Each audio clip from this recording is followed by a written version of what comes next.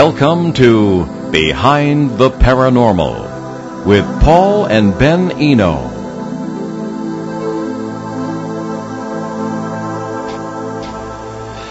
What qualifies someone to be a Bigfoot researcher? How young is too young? What is Bigfoot anyway?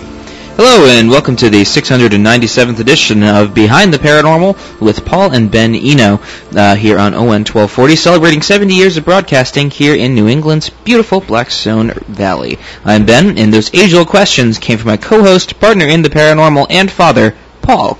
And today we welcome a guest who certainly has displaced me as one of the youngest recognized researchers, and we welcome your calls today. The numbers are 800-449-1240. That's from anywhere in the U.S. or Canada, or if you'd like to email, you could email us as well, and that's Paul at BehindTheParanormal.com. And if you're calling from any local number, the number is 401-762-1240. Okay, thank you, Ben. We're working to get the recording going here. We're going to have one of those disappeared shows. We're going. We got it.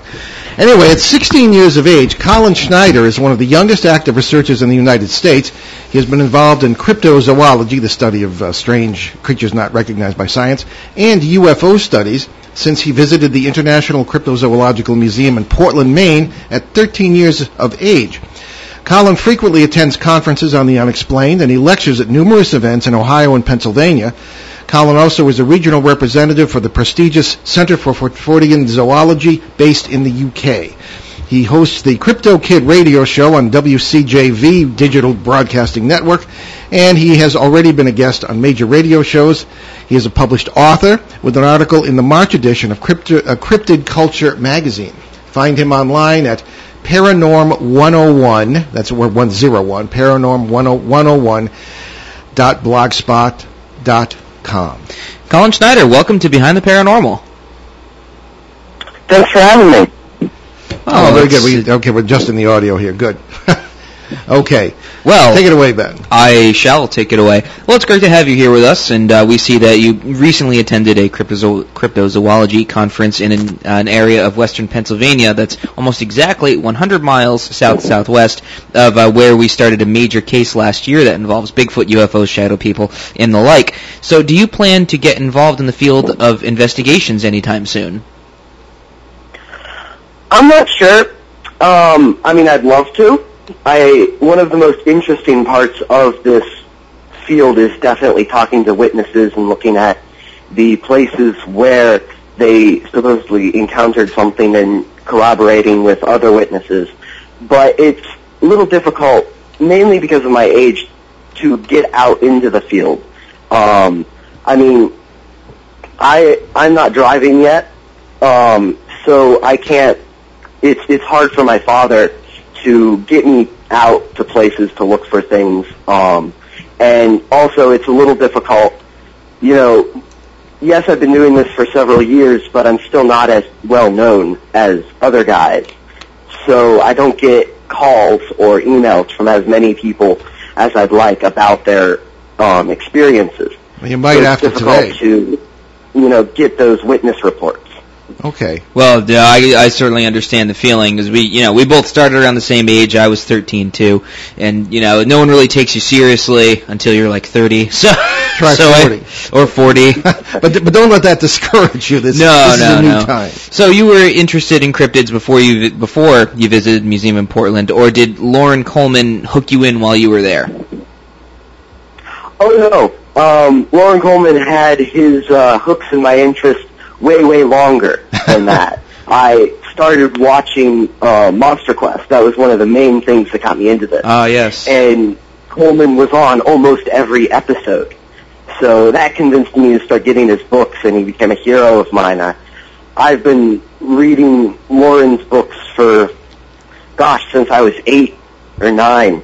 Wow, good for you. You kind of remind us, Ben was sick and couldn't go, but we released our new book on cryptids yesterday in Danbury, Connecticut at the library, and we were talked into a very interesting conversation with one of the library directors to doing a cryptid program for young people. And by young people, I mean young people. We had an audience ranging in age from 3 to 14.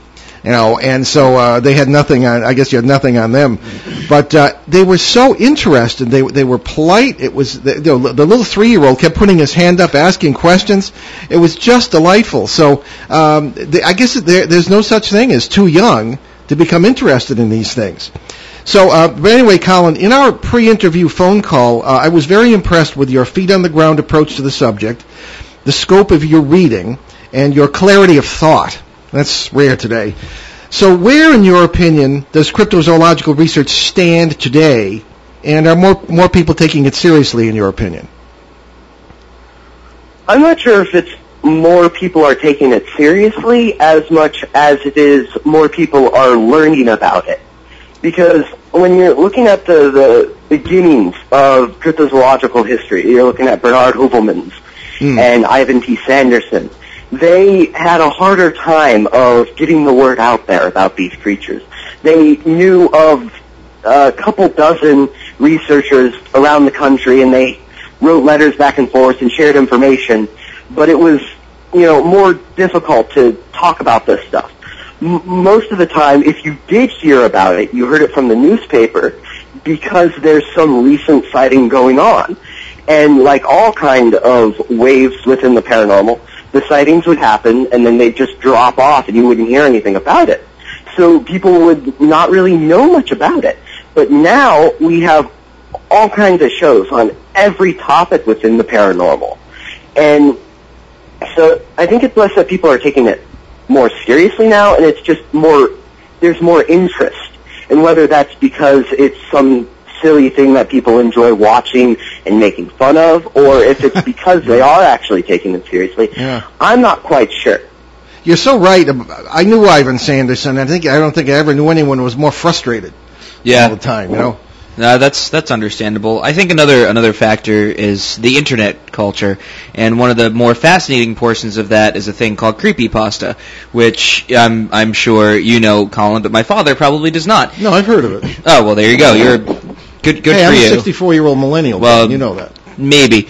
Anyway, so essentially the idea of, whether people are interested, whether it's ghost stories or pursuit of truth, I think that is a big part of this, because the whole Slender Man phenomenon or whatever was really something that was just created in the bowels of the internet. Yeah, an 8-year-old brought that up yesterday. Really? Yes. Oh, you want to know about the Slender Man? Yeah. I really kind of wish I was there for that. Yeah, I would have been like, yeah, that's entirely made up. But the thing is, the interesting thing is people have reported more and more experiences about it, whether it's a ghost story or not. Perhaps maybe belief is what's bringing it to life. How do you feel about that, Colin? So one of the most interesting things with the paranormal, in my opinion, is the idea of occult philosophy.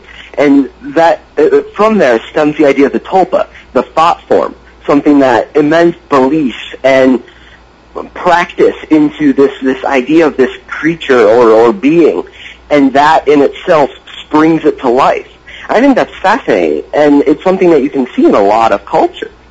And really what's interesting when you're looking at it in terms of cryptozoology is that common ideas and common beliefs really do shape this field and what people report. The best example I have is the Loch Ness Monster. Most people, when you ask them what they think the Loch Ness Monster is, if they don't immediately shut you down and say it's insane and doesn't exist, the most common answer you will probably get is that it's a plesiosaur, a type of prehistoric reptile that lived in the sea, kind of looked like a seal with a long snake-like neck and a snake-like head, eel-like neck and head almost. And what's interesting is when you look at Loch Ness Monster reports that are related to the idea of a plesiosaur, you get the neck that comes above the water, like in the famous surgeon's photo, and then you get the creature coming on land and kind of just pulling itself along on its flippers. But if you look at what some recent discoveries concerning the plesiosaur within the field of paleontology, it's actually been shown that they couldn't have supported their necks above the water, and they couldn't have pulled themselves on land.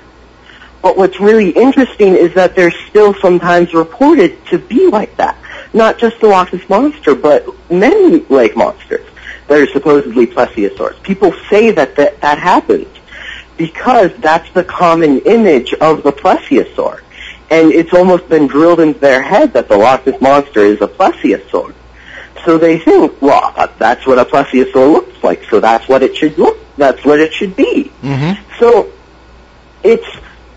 I don't know if it's misidentification and they're just understanding of what they think the plesiosaur should be, the witnesses, if that affects it, which I think is quite plausible, but I also think it's at least incredibly interesting to think about it as the idea of what something should be is actually shaping reality. Well, that sort of matches up with the approach we take to all paranormal phenomena is that people, well, there are several layers here. People bring their own understanding and their own paradigm to the experience, and therefore they participate in the experience, and their interpretation comes from what they bring with them, so to speak. For example, very often Bigfoot experiencers, and I believe I'm one of them. I mean, and I never took it I took it seriously, but not. When it happens to you, it's a little deeper for that. And so last September, I felt, and I was right there, and I felt privileged, and I felt very much at peace. Other people are very afraid. So, as examples of what you bring to the experience, I think perhaps the attitude, the whatever paradigm you're operating from may have some bearing on the experience, and the labels we put on it. Ghosts have to be spirits of the dead. What else could they be? And people haven't studied their quantum physics and may not be anything of the kind. What are your thoughts on that? What people bring to the experience and what they take away. I think that's definitely an important aspect.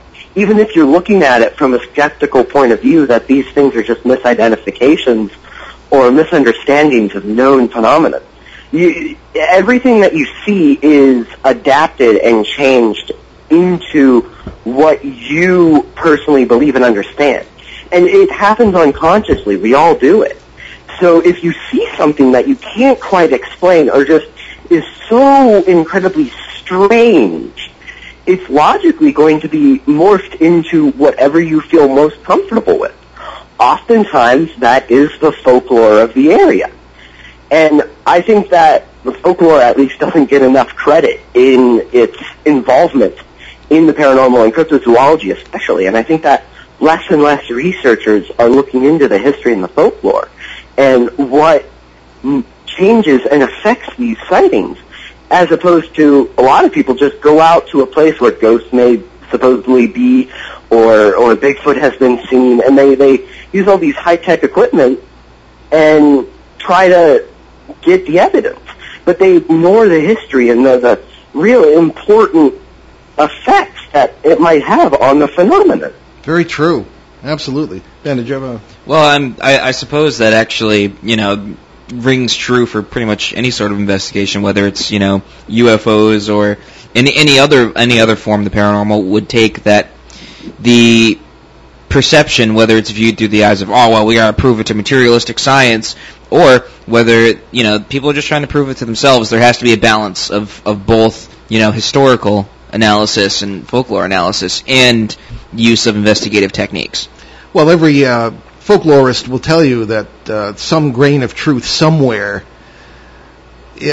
started any legend or story that has come down to us. No matter how much baggage it's picked up over the ages, there's always something that started it, and people perhaps applied their own label to it, as we said. That's true. So, Colin, what in your studies has jumped out at you, pardon the image, as the most remarkable Bigfoot sightings that you have encountered, in the sense of having studied, or witnesses you've spoken with? Well, like I said previously, I have not, unfortunately, gotten a chance to speak to many witnesses. But out of the several that I have talked to, I have a family friend who has had several encounters with various things, and I don't know, for some reason, his encounters, when I talk to him about them, and I've interviewed him, and I've had him draw out what he's seen and fill out witness reports. I've done a lot of extensive work with him. And I've known him for years, and I knew him for years before he told me that he had encountered several different weird things. And I think really what has me convinced that he's encountered, so let me back up real quick. He said that he's encountered several different unusual things. The one that he brings up the most often, and the one that I've talked about quite a bit, is he said that he was hunting one day, and he was up in a tree stand. He was bow hunting, and he was on a friend's property, and it was, close to 2 in the afternoon. He was getting ready to go home. He hadn't gotten anything that day, when he started hearing this buzzing sound coming from his left side. He said that this buzzing sound started getting louder, and he saw this winged creature fly right up in front of his face. It was maybe 2 or 3 inches from his nose. He said that it was about 8 inches tall, had a 12-inch wingspan, and he said it reminded him of a fairy. He said that it was humanoid-looking. He couldn't quite place if it was female or male. There was no real indicators. He said that it was a brownish color. It had 2 sets of wings, kind of almost like a butterfly's. A larger set with a smaller set under them. And what is really interesting about this case is when he drew out what he saw, the head of the fairy that he says he saw looks incredibly similar to the drawing of the gray alien on the cover of like all of Whitley Strieber's books. It looked very similar to that. And I've known him for years. He said that he was never interested in this stuff until he started encountering things for himself. He's an avid hunter. He's hunted for 30-odd years, maybe even longer. I'm not quite sure how old he is exactly. I've known him for most of my life, and I wholeheartedly believe that he saw something that made him think it was a fairy. Well, did that happen? I'm sorry, did that happen on the shores of Lake Michigan by any chance? No, it happened in kind of in the middle of nowhere in northeast Ohio. Oh, okay. I'll tell you why I asked that in a minute, but go ahead. So the encounter, he said, lasted only maybe 10 seconds. He said that it just buzzed in front of his face for a little bit, then flew off into the woods on the other side. Now, what's really interesting is, unfortunately, later that year, the owner of the property, who was an elderly lady, unfortunately passed. But what's interesting is that in her will, she stated that she wanted a ring of evergreens planted quite literally right in front of the tree that he was in, because she felt that that was the center of the property, and that was where all the energy was. And she wanted to thank the fairies. Interesting. Or she never specified what she wanted to thank the fairies for, but she wanted to thank the fairies. Yeah. Well, this particular story, it's in our new book, a copy of which we'd like to send you, by the way, and to thank you for being with us today. We'll get your address later. Oh yeah, thank you. Yeah, you're very welcome. The reports that we heard, and we got this from Nick Redfern, and there were a number of reports actually from the area around Lake Michigan and from northern Ohio about beings like this. I'm thinking of one case where the man was walking his dog, and the dog also saw this, so he realized he wasn't crazy. Coming from the shores of the lake into his own front yard, and a being precisely, to the one you described just now, flew in front of him. like sort of from the upper left to the lower right, and then disappeared on the side of the house. So this is not the first time we've heard of that sort of thing. Let me get your impression of this, Colin. One of the reports that we had, which dates, and I don't have it in front of me, I don't want to speculate, but I believe it was 1968, from Ireland, a part of Ireland where there are, in the Republic, where there are lots of glacial lakes, caves, things of this kind, and a lot of unexplored subterranean areas, be they underground rivers or caves.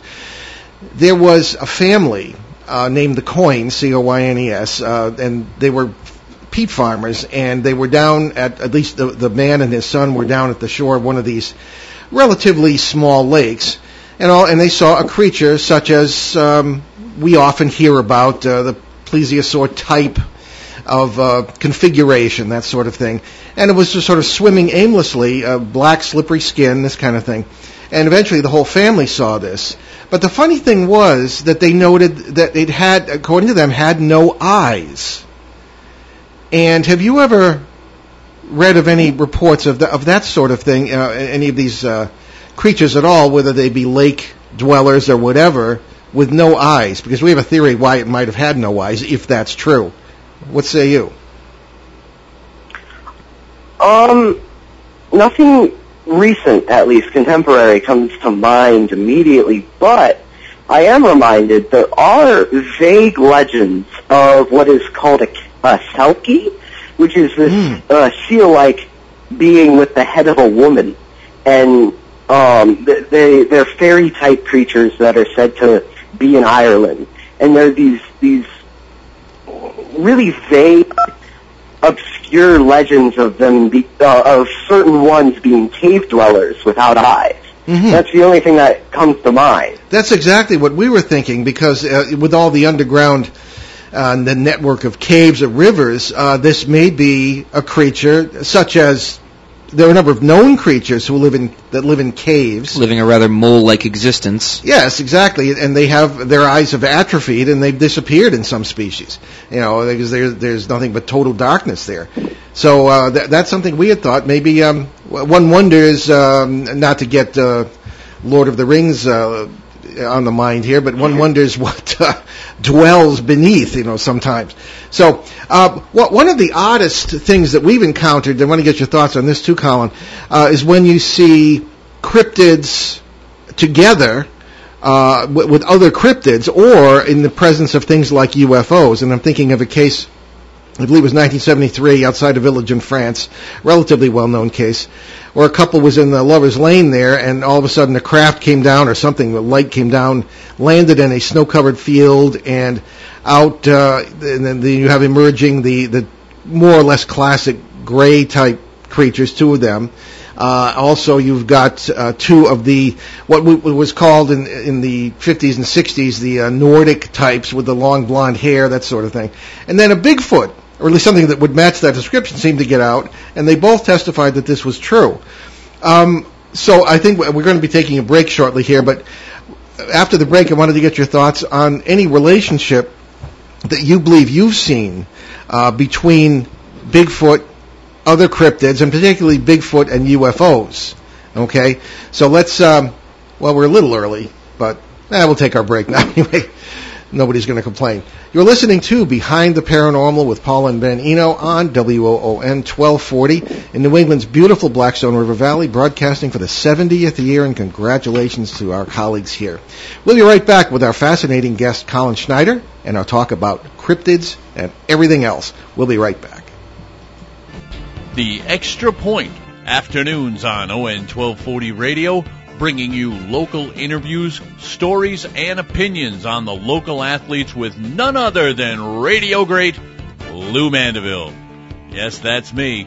Afternoons Monday through Friday on ON 1240. Okay, and we are back already, and we'll talk about a number of charities that our show has adopted during our announcement period. A lot of veterans charities and others that would be beneficial to a number of people and you might want to consider assisting if you can. So let's get back to our discussion with Colin Schneider, the youngest guest we've ever had on the show, 16-year-old Bigfoot researcher, cryptid researcher, well-traveled to many conferences and things of this kind. And before we burn up this hour, which we're doing very quickly, Colin, what is going on with you as far as the future is concerned? What conferences do you plan to attend next, and are you speaking at any soon, and what are you working on as far as writing is concerned? Well, speaking-wise, I think I am speaking at a total of 8 conferences this year. Good heavens! I think that number's correct. Uh-huh. That's as many as doing a lot, and the one that I've been pushing the most because I think the conference is going to be amazing, and I'm the keynote speaker for, is the Albert Witch Festival in Columbia, Pennsylvania. Mm-hmm. That's October 14th, and it's going to be totally awesome. That's great. I'm really looking forward to that. Very good. And are you working on anything as far as new articles or even books are concerned? Yes, so the next issue, which should be coming out later this month, of Cryptid Culture magazine, I think it's number 6, I'm going to have an article in there about the cryptozoological history of dwarves and the idea of the littler Bigfoot creatures. Uh-huh. I'm really excited about that article. It's a topic that I love, and I've done a lot of research on. Outstanding. Very good. Well, let's get back to the question we were going to discuss after the break, which, of course, your thoughts on a relationship, if any, between Bigfoot, cryptids in general, and UFOs. What do you think about that? Well, I know it's a topic that many cryptozoologists try to shy away from, because out of everything in paranormal, I think that cryptozoology, especially with the researchers that are in it, have this idea of we are the scientific field in the weird. And, I mean, everything you have to try to be as scientific as you possibly can. But I think when you're dealing with the paranormal, you can't exclude things because they're too weird or don't fit into the current scientific view.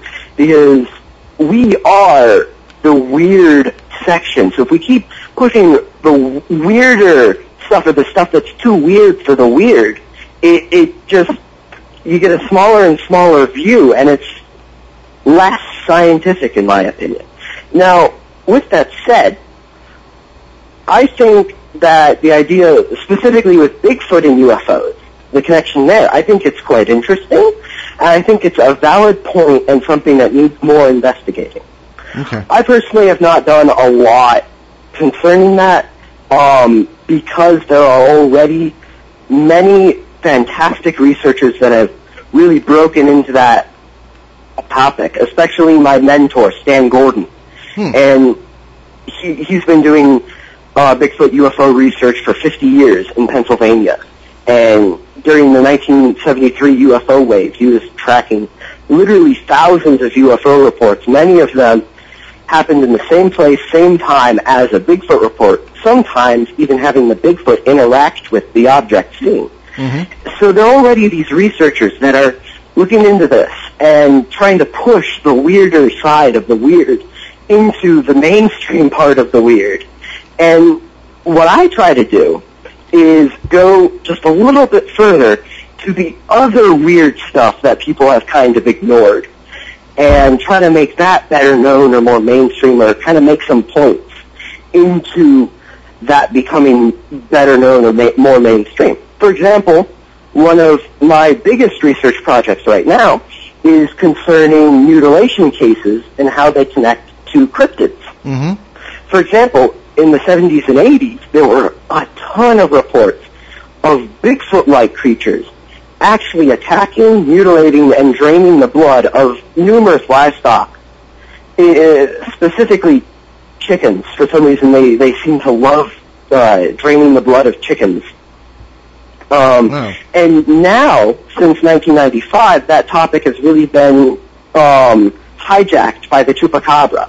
And when you're looking at any type of cryptid mutilation case, that's the only thing that comes up. But I'm of the opinion that that's not the only example.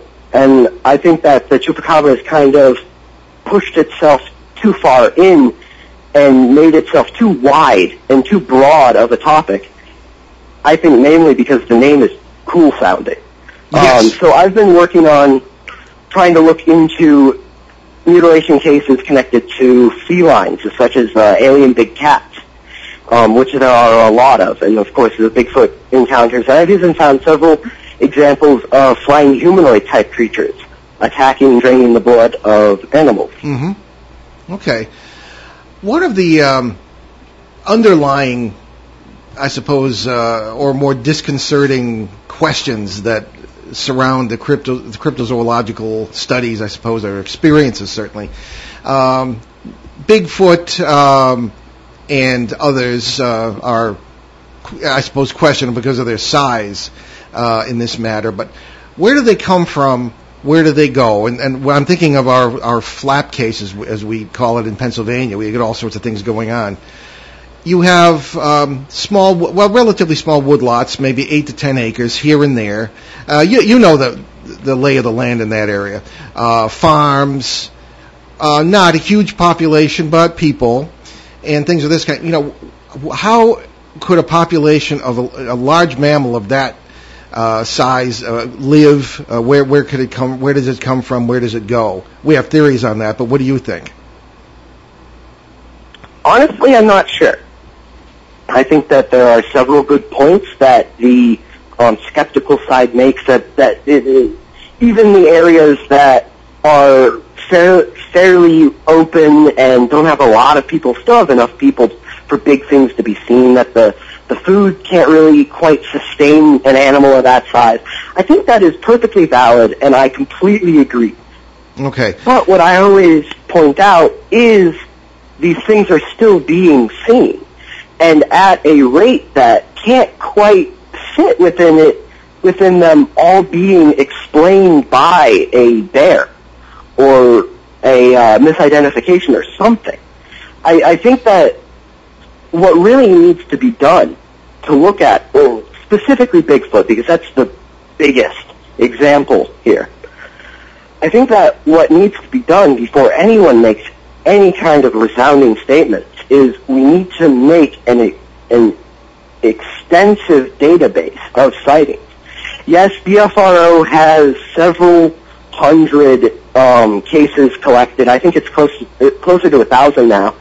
But even then, it's not a big enough scale for it to be a proper examination of, if these are real creatures, where do they go? Do they migrate? How are their habits? Because there's a lot that we can actually answer if we have a big enough data group. And the problem is, a lot of Bigfoot researchers, a lot of infighting. A lot of researchers go, well, I'll share my information with you, but you can't share it with him because I don't like him, and there's problems with other people. Or yeah, some researchers have properly had their information stolen, or have had cases that they've discussed extensively then claim to have been first discovered by someone else. And I understand that. And the thing is, they start kind of hoarding their information and not sharing it with others, sharing the cases at least. I think that all witnesses should definitely remain confidential unless they explicitly state otherwise. But I think that the information itself concerning the case, where it was, when it was, is essential, and we need to have a bigger database. And I've been a proponent for this for years, and I know a lot of colleagues that I work with frequently also are proponents of this, but nothing is really being done about it. I've tried contacting people about a shared database, and no one really seems interested in doing it. Well, no, that's a problem throughout the paranormal realm. Oh, God, it is. Yeah, I mean, their politics and very, very unprofessional behavior, attitudes, very shallow thinking. And unfortunately, you find that in the scientific community as well. I was just going to say, you find that exact same thing in the scientific community. Well, you find more, hopefully more... Well, yes and no. You do find it in the scientific community sometimes, but it's at a very, very smaller rate. And even, for example, the example I love to bring up all the time is during the Cold War, chemists, the between the U.S. and Russia for a long time were actually sharing information about the discovery of new elements and working sort of together about discovering new elements until the governments shut that down. So science can really transcend these political boundaries. But the problem is no one seems to want to do that. And I think it's kind of sad, and it's difficult for someone like me who's just getting into this and is trying to make heads and tails of this strange phenomenon, and then I have to deal with all the infighting, and I'm currently caught between two groups that one can't stand the other, the other can't. There's all kinds of political arguments, and that's hard. It makes this feel a lot more difficult to get into it. And no, certainly agree. That makes it difficult for people my age to really be interested in this stuff. And the problem then is we don't get the next generation. We don't get new researchers. Well, that's true. The new researchers we do get, they aren't of the quality of the researchers that came before. Well, sometimes they can just be curiosity seekers, and there's no discipline of thought, things of this kind. That's why we don't join things. I belong to MUFON, although I think my dues are over, I don't know, and American Society for Psychical Research, but it's just, as a group, there are a lot of groups who have invited us to join them, and we won't do it. I mean, we don't, we share whatever we discover as soon as we discover it. I shouldn't call it discoveries, impressions, thoughts, theories, based on our own experiences, and people can judge for themselves. But I think that, unfortunately, as with most things in society, it comes down to bucks. Even in science today, I think there's probably fewer people who are pure of heart as they were back in the 50s and 40s, simply because of grants, tenure, and things of this kind. We've had scientists tell us that. There are certain impressions that I picked up while working in psychiatric hospitals as a seminary student and as a grad student in psychology, and I've shared those with groups of, say, psychiatrists. And they publicly will get all upset because, I don't know what I'm talking about. But then afterwards they will individually, a few of them anyway, will say, I thought the same thing, but I don't dare say it because I'll lose my job, that sort of thing. So there's that aspect of it. As far as areas that may be affected, as you say, as we have discussed, various cryptids appearing together, UFOs, that sort of thing, do you feel that there are what we call flap areas, or are these coincidental, occurrences? We're thinking of the whole Mothman thing in the 60s. You had not only that phenomenon, you had people talking, and people have told us they had ghost phenomena, poltergeists, and of course the UFOs and Men in Black and all this business. Do you feel that certain areas are hot, so to speak, or hot spots or flap areas? And have you looked into that at all in your own studies? Patterns in phenomena, whether it be cryptids or anything else. Oh, yeah, I certainly do think so. I live in driving distance of Point Pleasant. I've been there quite a few times, and I go down to the Mothman Festival all the time. The Mothman and Mothman Prophecies by John Keel are big influences on what I do now. Mm-hmm.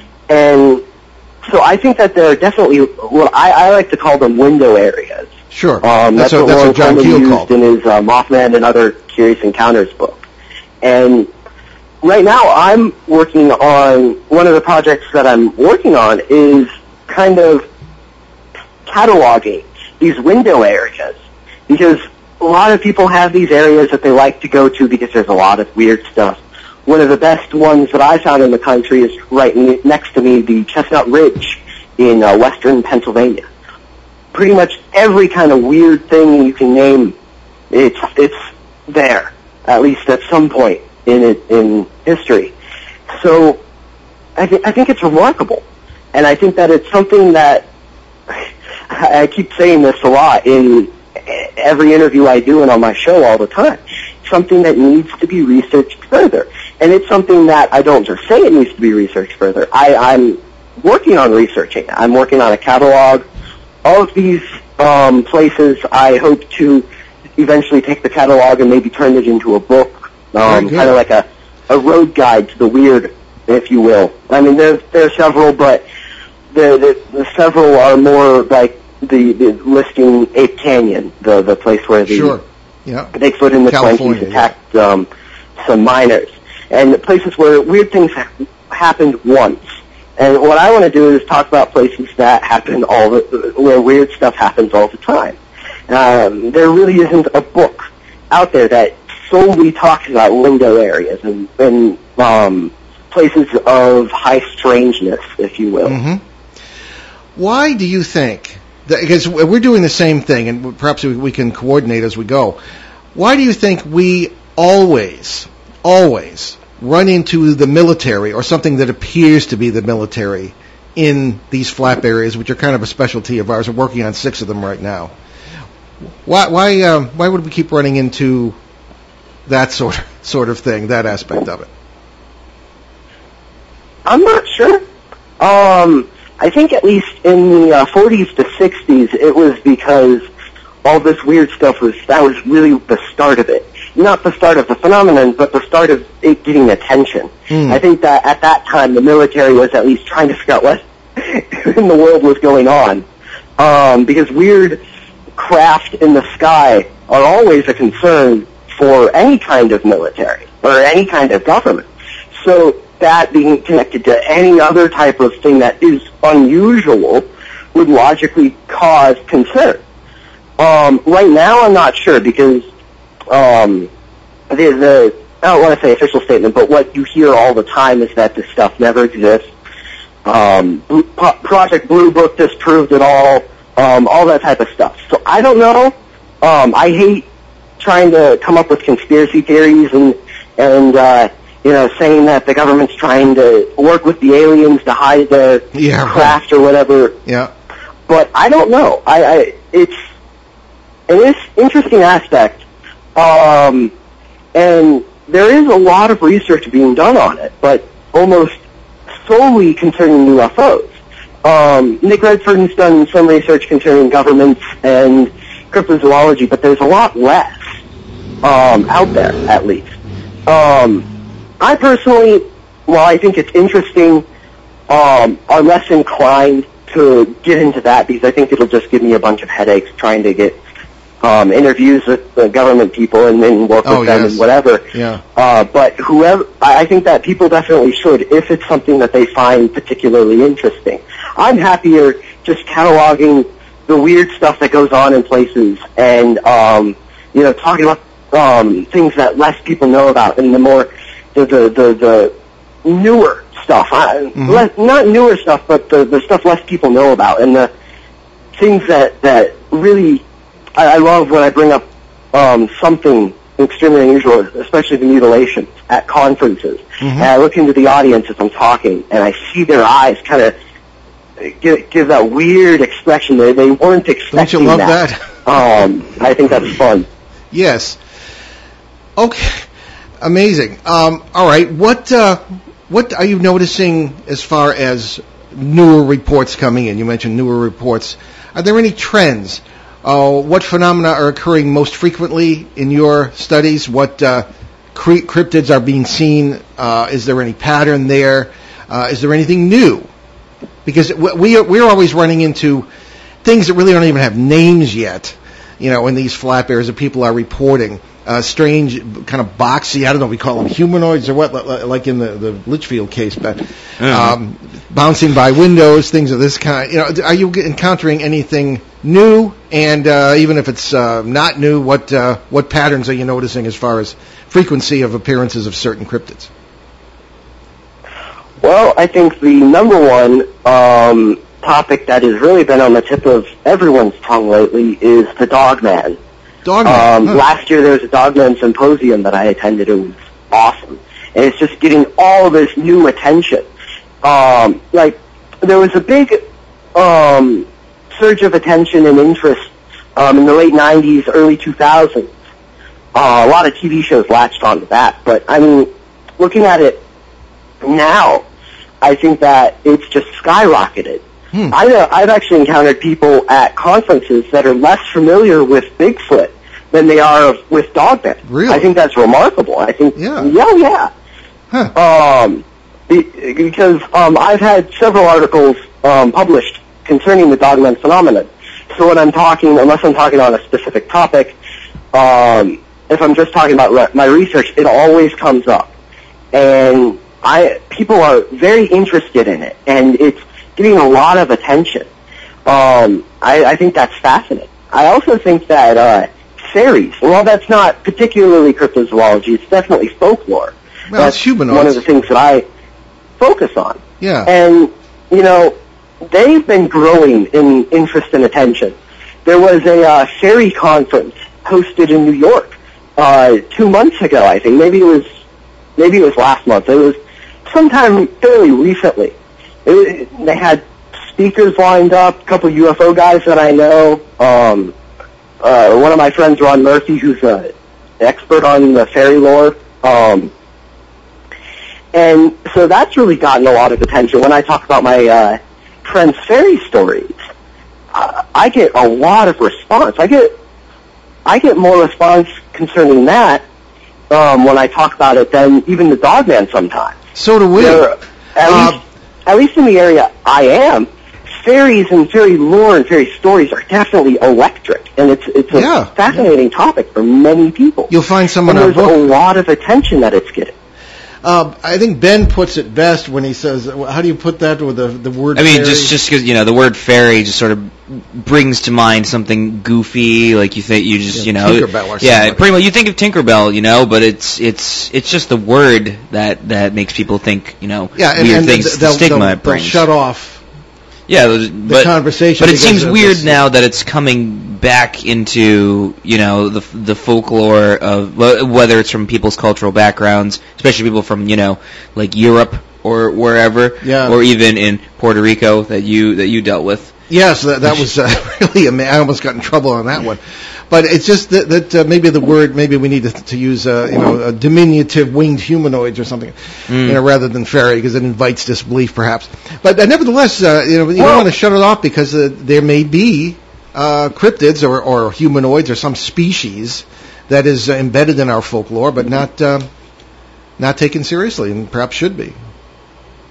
Well, I still like to use fairy because, when you're in the field and you're coming up with all these weird terms like cryptid, and I use diminutive humanoids a lot when I'm talking dwarves, and UFOs and USOs and the daylight discs and all those terms.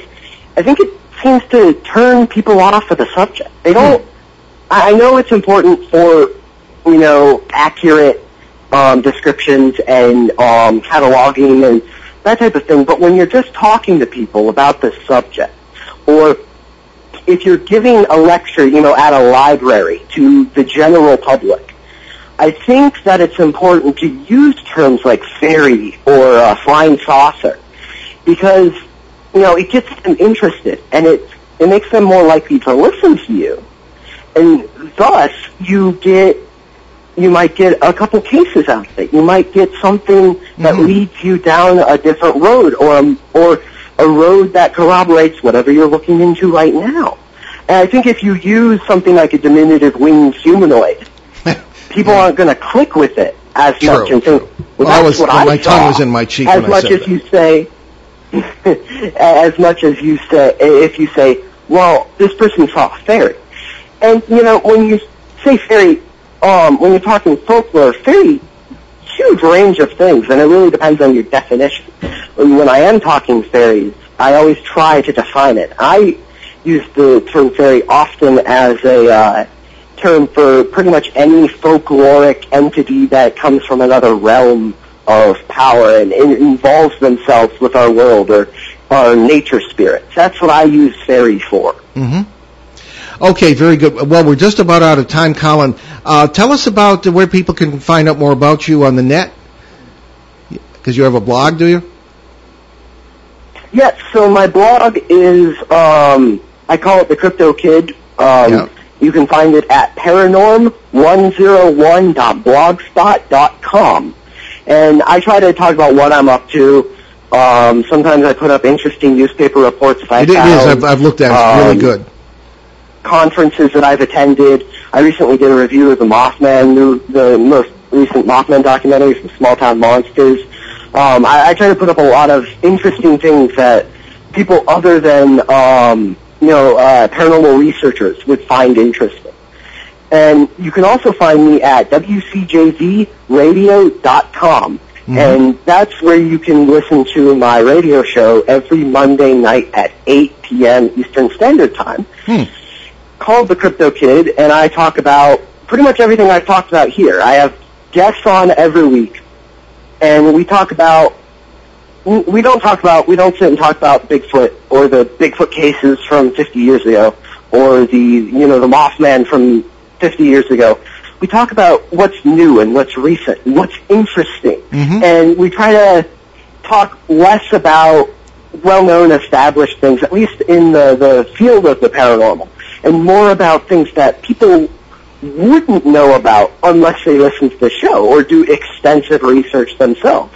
Okay. I'm always trying to break boundaries concerning the show. Very good. Well done. We'll be in touch after the show to get about the book. And Colin Snyder, thank you so much for being with us, and we look forward to talking to you again. Indeed. Okay. Oh, yeah, I had a great time. Thanks for having me on. Great. It was a real pleasure. Talk to you soon.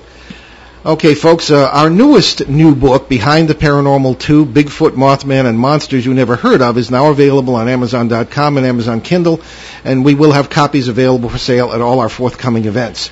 The official book release took place yesterday at the Danbury Public Library in Connecticut. Had a great turnout, lots of young people, very young people in some cases. And we just thank everybody out at the library there. Aurelio Maraca of the library staff, his lovely wife Corinne Mansberg, who was also the illustrator for the book, and our good friend Lisa. Lisa couldn't come. Anyway, we had. I want to thank Ben's mom, Jackie, for staffing our book table. It was she came unexpectedly. It was a real pleasure to have her there with us, and there we go. So if you can't get to one of our events, you would still like an autographed copy of any of our books, you can get one or more at our online bookstore at BehindTheParanormal.com.